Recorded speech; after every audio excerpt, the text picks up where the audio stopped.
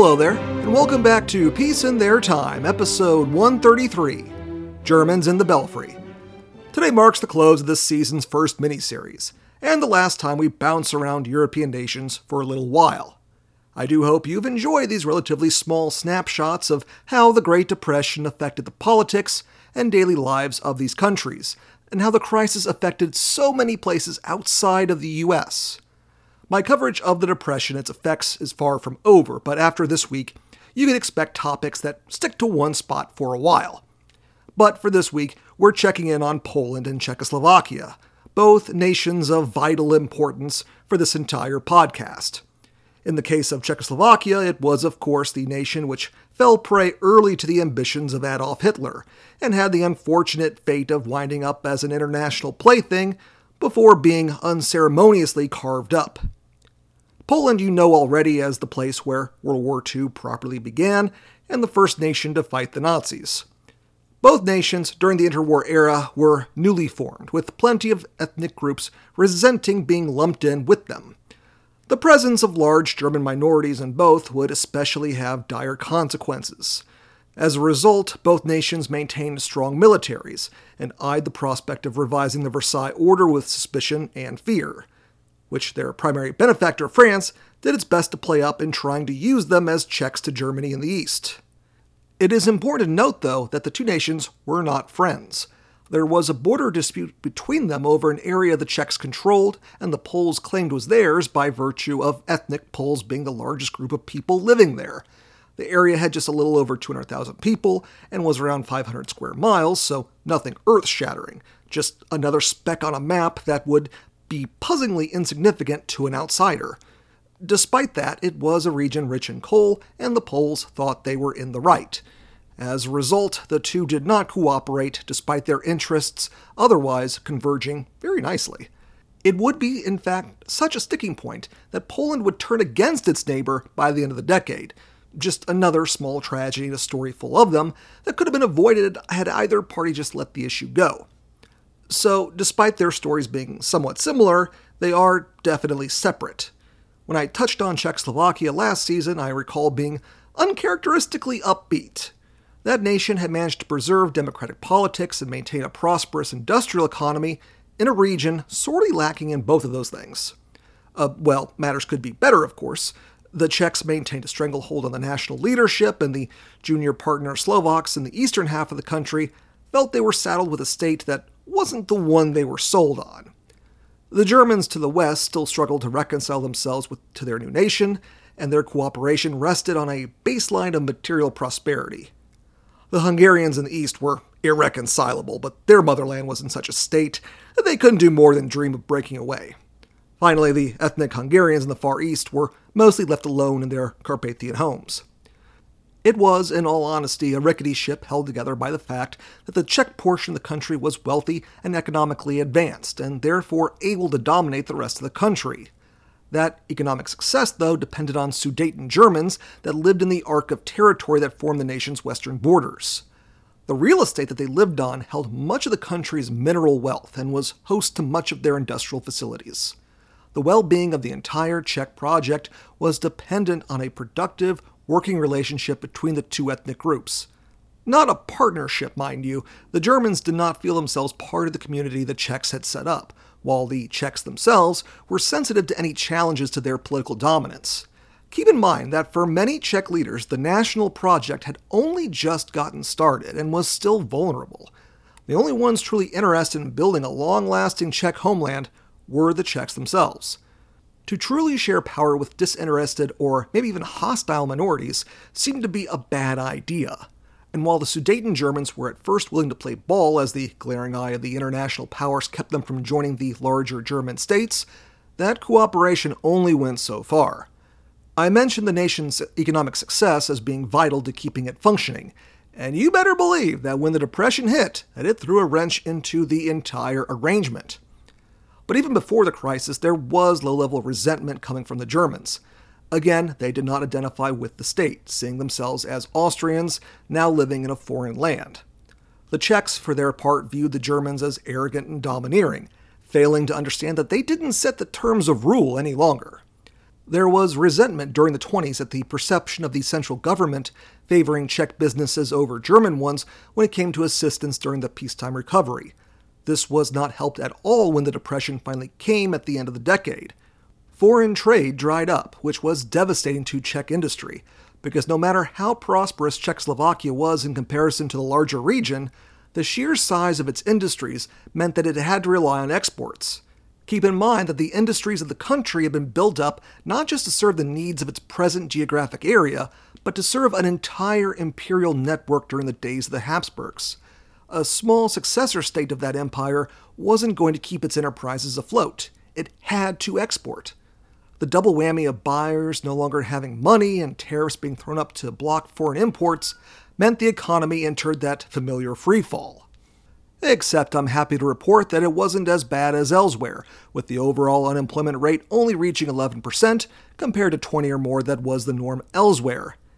The bad news, though, was that unemployment in the specifically German areas reached that normal 20% by 1931, making the Germans a disproportionate part of the unemployed population.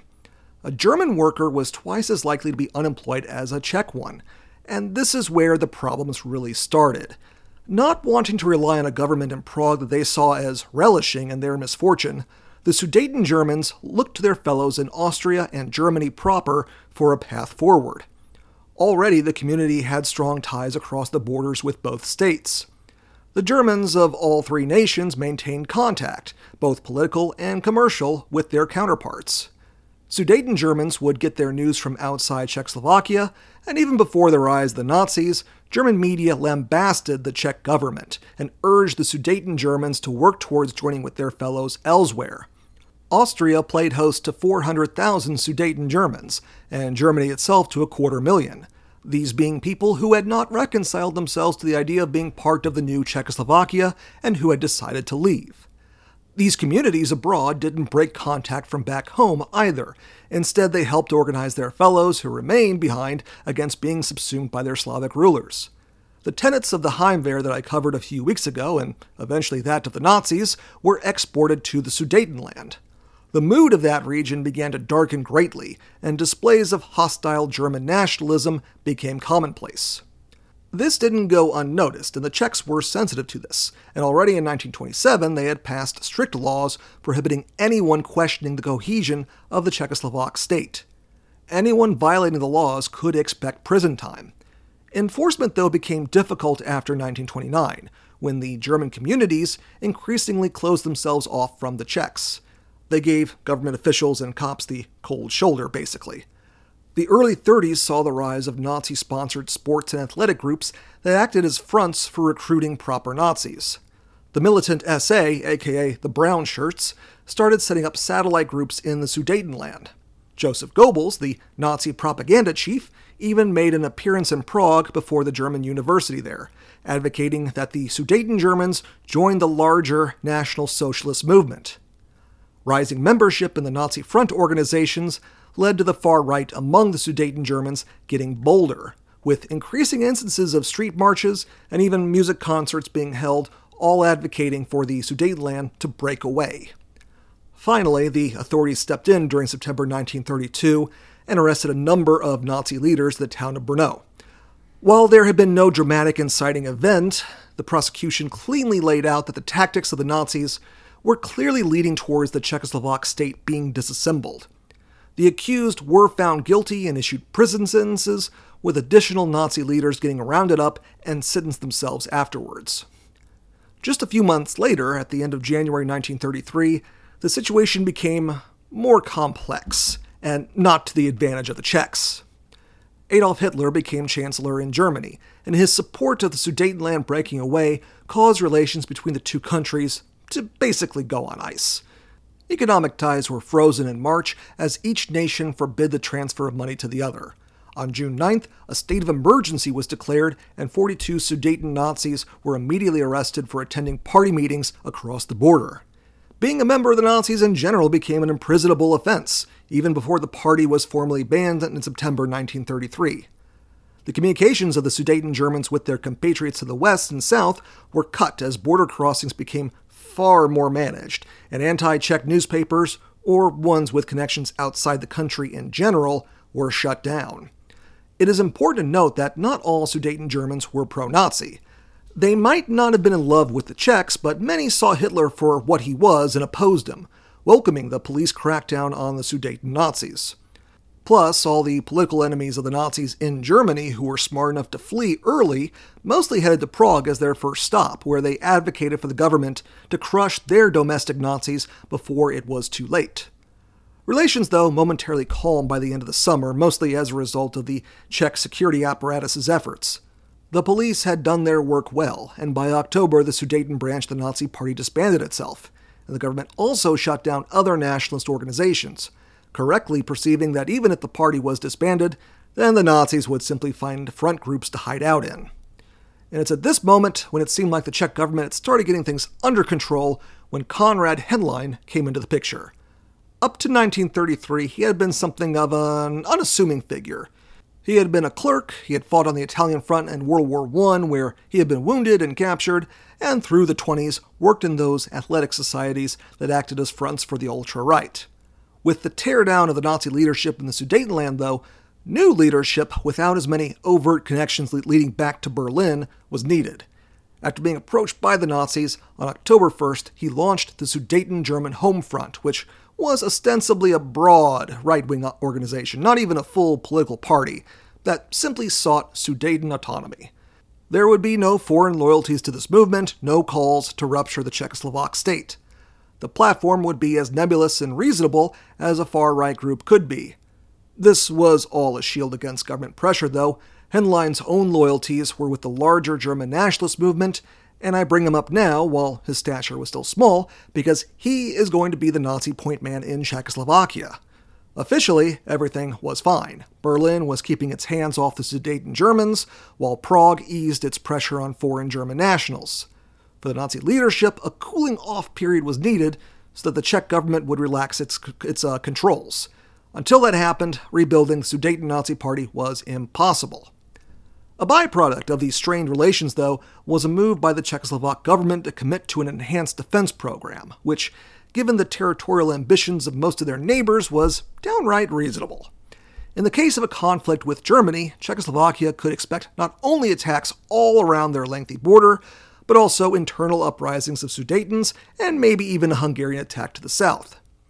The Czechs predominated the army's officer corps, for the straightforward reason that the German component of the country couldn't be relied upon to fight against their most likely enemy, which again was reasonable, but did spread further discontent and distrust between the Czechs and Germans. The fact that the production contracts for this military expansion program also went primarily to Czech companies was also commented upon. There was also the extensive fortification program that the army embarked upon starting in the early 30s. The border with Germany might have been long, but it was also partially a byproduct of an arc of mountains that created defined frontiers and made the Czech heartlands a natural fortress. The army sought to enhance those natural defenses with concrete emplacements to, dare I say, check any German advance. The inspiration was clearly drawn from the French Maginot Line, which shielded that country's own frontier with Germany. Big-ass concrete emplacements would house machine guns and cannons of every caliber behind walls too thick for the vast majority of German weapons to overcome. It wouldn't be as continuous a line as the Maginot, but the ground it was built upon was also way more mountainous, so the overall fortifications per mile didn't need to be as great. Plus, all those handy mountains allowed for fortifications to be concentrated in more open areas of the border. The building of the defenses was controversial, not just because of the expense, but because it required appropriations of land to build them, land that the Sudeten Germans lived on and had to give up to the government. But fixed defenses weren't the only thing the Czechs invested in. They got into the tank business as well. Now, this is somewhat overblown because Czech factories would later be utilized by the Germans after the occupation to produce large numbers of Czech tanks to be used by the German army, where they picked up good reputations during the early war. For Czechoslovakia itself, the tank program took time to develop, understandable as that's not an industry you simply hop into and requires a lot of R&D. And the early models were noted for being prone to breakdowns, problems which were eventually ironed out but demonstrated the challenges of starting such a program from scratch. But the Czechs did start building a tank corps, which wound up producing the LT-35 light tank and just barely the LT-38 before the Germans occupied the country. Both were good vehicles for their day, and I'll be covering them with the German army as, again, they'll actually be utilized for combat in German service. But despite the modest numbers produced for their home army, only 300 LT-35s being on hand by the end of the 30s, Czech armor was pound for pound more than a match for the light tanks primarily fielded by Germany. Perhaps even more importantly, the Czechoslovaks purchased a large number of trucks and support vehicles, making the army considerably more mobile and responsive than anything the Germans would encounter in Central Europe. Which I know that you know this army never gets utilized as Czechoslovakia got sold out, but its capabilities, especially the extensive fortifications and motorization element, gave the German leadership pause. They knew full well about all these developments thanks to word coming from the Sudeten Germans, and they did not relish the thought of combating such a force while assumedly being exposed to attack from the Western powers. Now, by 1935, the Sudeten Germans were again making their displeasure known. 1934 had been a quiet year, but for them the depression dragged on as Czech companies reaped the benefits of military spending and recovery in the export sector. Henlein decided to try and take advantage of the discontent and created a formal political party, the Sudeten German Party, in April 1935, which was just in time for the May elections, which turned out to be a triumph for Henlein and the far right.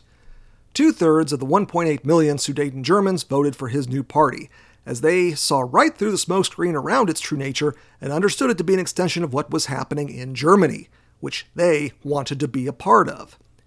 This made the Sudeten German Party the largest single one in Czechoslovakia, although this was also because the Czech vote was hopelessly splintered in a myriad of parties. This ushered in a new period of Czech vigilance, as they sensed the danger this time was even greater than in 1933. They couldn't arrest Henlein, he was an elected public figure and hadn't done anything, but the nationalist activities of his party were certainly curbed and monitored. And that's where I'm going to stop off with the Czechs for right now, in a dicey spot. Their parliament was now saddled with a sizable German component hostile to the central government that they couldn't get rid of, because this wave of ultra-right German support was much more substantial than in 1933. A full-on crackdown like back then could have provoked civil unrest and cries of discrimination that might have given Hitler the proper cover to get an early Munich crisis, something that the Czech leaders were eager to avoid.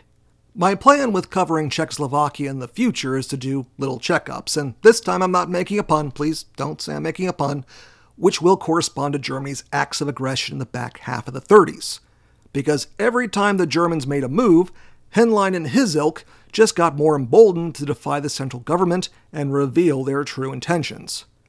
Big lesson to take away here, the conditions that eventually led to the destruction of Czechoslovakia didn't just show up in 1938. They were sown years beforehand. And last but not least on our little tour is now Poland. Unlike Czechoslovakia, Poland's internal politics were interesting enough even without a foreign nation interfering with them. I left the Poles last season having fallen to a coup led by Joseph Pilsudski, the underground fighter, army man, and father of the nation that had by 1926 arrived at the conclusion that politics could no longer be left in the hands of the politicians. The country faced challenges that the government proved unable to tackle. Even before the Depression, economic development following the devastation of World War I lagged. Millions strained what welfare the government could provide, inflation was out of control, and the nation's myriad of minorities were unhappy. So, Pilsudski seized power in 1926. Unfortunately, he didn't really have a plan, just that the sort of democratic government controlled by the Poles wasn't going to hold the country together. He himself saw his seizure of power as a shakeup more than anything else, which does go some way to explain why he didn't make himself a true dictator, and only occasionally held the premiership. People still came to him for direction even when he wasn't holding office, but it wasn't an official arrangement, just a practical one. Upset him too much and you might get cooed and all that. He was very particular about hanging on to the Minister of War spot in case of that contingency. Really, Pilsudski played the situation smartly. He was effectively in charge of the nation, but he was the rare sort to look inside himself and realize he wasn't the man to run the day-to-day affairs. He wanted to keep the parliament around so that they could lend legitimacy, and delegated managing them to helpful subordinates. While the veneer of democracy was maintained, in reality, opposition groups on both the left and right understood where the real power was and railed against the sitting government. Light crackdowns got underway, and civil servants and members of the intelligentsia who didn't want to play ball were removed from their posts. This didn't deter the opposition in the March 1920 elections, though. Despite Pilsudski's government putting its thumb onto the electoral scales, the collection of parties it pushed people to support only received a quarter of the vote, with many more voting for the left opposition parties, as well as parties catering to the minorities. The parliament proved continually resistant to Pilsudski, and his mood by the end of the 20s turned dark, which also corresponded with a decline in his health. Now, initially, one of the great successes of the Pilsudski government was turning the economy around. Thanks to foreign credit, the currency was stabilized. The British Great Strike of 1926 sent coal prices upward, meaning that exports brought in a bit more money that could be reinvested for at least a brief window. People started moving to the cities to staff additional factories that were being set up. Overall trends were good. But you probably heard foreign credit and correctly guessed what would happen next. The Depression hit, and the foreign credit dried up. The Polish government resorted to budget cuts in order to keep its currency stable, preferring, like so many other places, that such stability was a more important objective than staving off mass unemployment. Polish goods simply became too expensive for foreign buyers, a condition that wouldn't start reversing until 1935. The Polish consumer market simply wasn't strong enough to support the expanded factories, and a full quarter of the workforce found itself unemployed. And with austerity being the rule, the welfare system carefully set up during the mid-20s ceased to function. This did not help a confused political situation, as everybody became angry and desperate. It also didn't help that by 1929, there still wasn't a new constitution in place since the 1926 coup, and it wasn't like the old one was being adhered to. By the start of 1930, Pilsudski had abandoned his earlier faith that a democratic resolution could be worked out. The parliament was simply too unruly for his people to manage. On March 29, 1930, Pilsudski installed yet another one of his cronies as prime minister. The parliament, which had been hounding his prior appointments into early resignations, demanded that he dissolve parliament and call new elections, which they assumed would be even more embarrassing for the old man than the 1928 ones had been. Pilsudski himself wanted fresh elections, but wanted to get his ducks in a row first. He used his own personal interpretations of the borderline defunct constitution to prevent the parliament from reassembling, only dissolving that body in August and declaring elections for November. The background events of this election would be dramatic, as starting on September 9th and running into mid-October, thousands of opposition figures, including 64 members of parliament, were arrested. This became known as the Brest Affair, as many of the big names were hauled off to the fortress located in the city of Brest in what was then eastern Poland and today is western Belarus, and denied outside contact. Between this new and much more extensive crackdown and the Great Depression, the opposition was thrown into disarray just a month before the election. Then there was the issue of Ukrainian nationalists, which I'll cover in a smidge more detail in just a second. Long story short, they had taken to terrorist attacks, which allowed the government to point to an actual danger to the state and paint the opposition as sympathetic to those terrorists. And during the actual election, the government intervened much more directly, invalidating opposition votes and securing a pro-government bloc with 47% of the vote, which still wasn't great given how much effort they put into controlling the outcome, and it really did speak to how weak the state's reach was, even when acting in such an authoritarian manner. But the government was able to arrange the support of groups outside its approved lists in order to get a solid majority in parliament. Now, though, at his moment of greatest triumph, Pilsudski stepped back. His health was failing, and he let even the big issues of the day be handled by his subordinates. It was in the new appointments, though, that he still showed his influence. After the November elections, the composition of the government changed, and the ministries were largely placed in control of uniformed army officers, loyal, of course, to Pilsudski. Unfortunately, they were also overwhelmingly incompetent to their assigned tasks, usually having no experience in the ministries they were put in charge of. But they weren't there to make the government run smoothly. They were there to maintain power. And in March 1932, the government gave itself the power to issue laws by decree. Crackdowns continued, reaching university professors, 50 of whom in Warsaw were sacked in one go for speaking out against the regime. As you might imagine, none of this lent itself to success in governance, and existing problems grew worse. By 1935, the unemployment rate reached a startling high of 40%, and the government's rank-and-file staff grew demoralized at the irresponsible leaders they had to serve every day. And being military men, moreover, military men close to Pilsudski, these ministers fell back on their instinctual chain of command, and that meant going to Pilsudski for orders. However, the old general was by this time ensconced on his estate, suffering from the stomach and liver cancers that would kill him. He simply wasn't accessible enough to be a major force in the affairs of state, and so many decisions simply lingered. Then there was the matter of national defense. Pilsudski and his close officers were conservative in outlook and believed that the next conflict would be decided by cavalry in the same vein of the Russo-Polish War of 1920. The standard infantry and cavalry arms were maintained at the expense of specialist branches. Motorization was held in low regard, as were engineers. Even after experiencing trench warfare firsthand, they thought that constructed field works would be a non-factor. Granted, Poland obviously didn't have the money to support a first-class army, but delays in its development in the first half of the 30s left the military in a dangerous spot by the end of the decade, when I go into greater detail on that front. And with Pilsudski's health declining rapidly, his inner circle acted in 1935 to ensure their conservative government would go on. On April 23rd, they forced through a new constitution by a simple majority in Parliament, ignoring a standing law that such a thing would require 2/3 approval. The kicker of the new constitution was that the office of president, heretofore not that influential, would have the power to issue laws by decree and veto the Parliament. The president would also appoint the prime minister and the army's commander-in-chief. The cherry on top was that the office's terms would be set for 7 years, and the selection of a new president would be via a popular vote. A vote that would be between a candidate of the outgoing president's selection versus one nominated by the parliament, which, was just terrible. But it didn't matter. The sitting president was one Ignacy Mościcki, who had held that spot since the 1926 coup and was a moderate civilian associate of Pilsudski's. And he'd hold that presidency all the way until the German invasion in 1939, when he'd flee to Romania. There simply wouldn't be a test to the presidential selection process.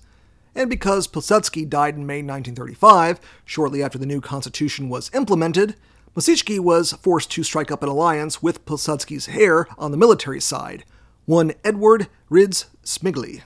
Their partnership would soon become contentious, as Rydz-Śmigły and the other officers were an imperious lot, while Mościcki was a moderate who drew his support from the civilian side of the government. You might wonder why Rydz-Śmigły didn't just follow in Pilsudski's footsteps and seize power. Well, he was smart enough to grasp that his own capabilities as a politician were limited. That, and he knew that he didn't command the same level of support as his old boss. This ensured that their alliance was maintained, as each needed each other to help fend off challenges to the regime outside of their own cliques.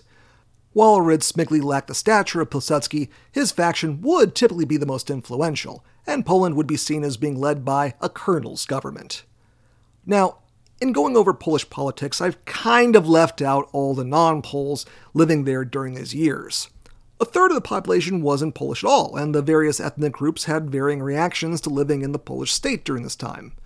The Germans to the west had initially reacted to the creation of Poland by starting to immigrate out, wanting to stay within German borders.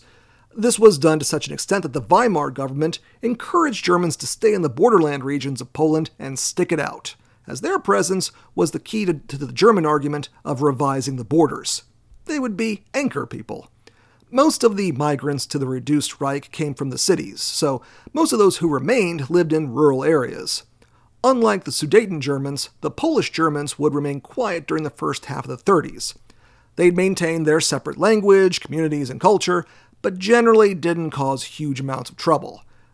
You can be sure that would change wildly in the second half of the 30s when the Nazi government decides to start messing with the Polish state as hard as it could in the years preceding the invasion. And just because there wasn't outright violence in these German areas didn't mean there weren't resentments. The Poles weren't thrilled about a potential community of fifth columnists on their vulnerable western frontier, and a policy of Polonization was pursued. This served to, 1, unite the German communities, rural and reduced in number, into a more cohesive community as they came under pressure to change their identities at the behest of a government they didn't identify with.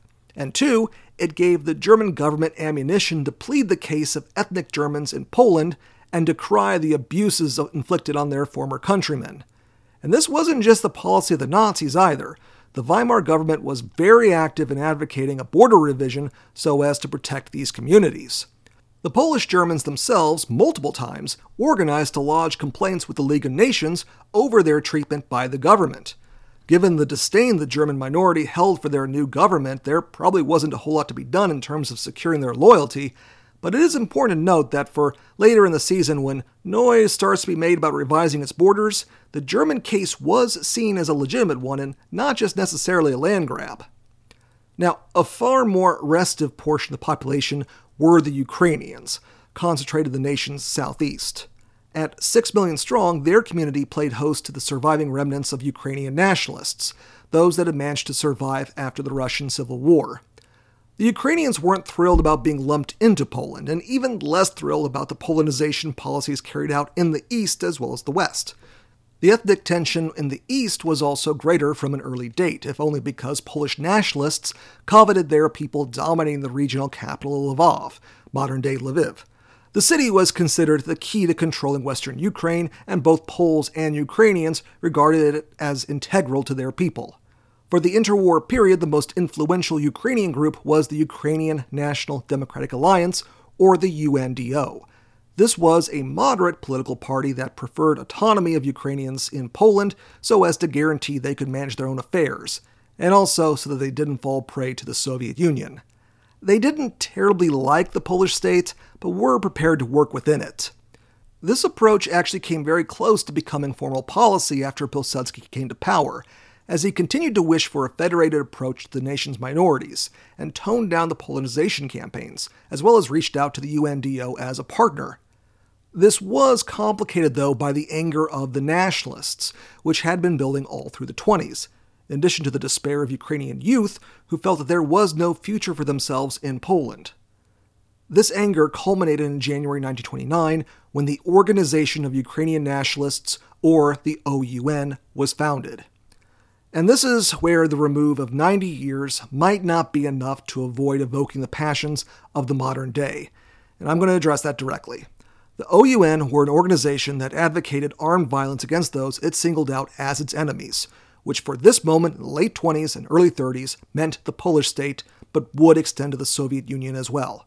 The group advocated an independent Ukraine based on its own fascist principles, which were drawn from both Mussolini's Italy and Hitler's Germany. The group, from an early date, would draw support from both those nations, as their agents trained alongside the Ustashi and the VMRO in Italy, while getting financial and intelligence assistance from Germany. As we shall see later in the season and in Season 3, that relationship with the Axis would only deepen. Here's where it gets complicated for the modern day.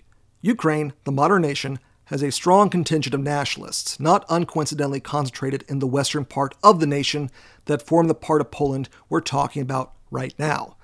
These modern nationalists look back to the OUN as inspirations of national resistance and concernedly embrace their ideology as well. This is made all the more complicated by the ongoing war between Russia and Ukraine. But on this podcast, one of my guiding principles is I calls 'em like I sees 'em, and the OUN threw its lot in with the Germans to achieve its goals. You can try explaining that away. You can say that Germany was using them as disposable pawns, which was entirely true. But they, of their own free will, threw in with the Axis, and so I'm going to condemn the hell out of them and their memory. Their very first actions were to embark on a terror campaign. Symbols of the Polish state were attacked in towns, telegraph and railway lines were sabotaged. Over 60 people were murdered by 1930, a number of whom included Ukrainians marked out as collaborators. Pilsudski responded swiftly and deployed the army into the Ukrainian regions, arresting over 1,800 people. While this angered many, it also created a division between Ukrainians. The UNDO denounced the OUN's terror tactics and threw in with the Poles, which, surprisingly enough, netted them a lot of political concessions. The shaky Polish state didn't want to fight a civil war and instead granted the UNDO and the Ukrainians additional autonomy if they helped in fighting against the OUN. This worked out for a short while, but the greater political crisis of 1934 weakened the state's grasp, and the OUN struck out again. This time, they managed to assassinate the Polish Minister of the Interior on June 14, 1934. This set off a new round of crackdowns that ruined what the UNDO had gained and meant for the rest of the decade there would be cycles of violence and crackdowns.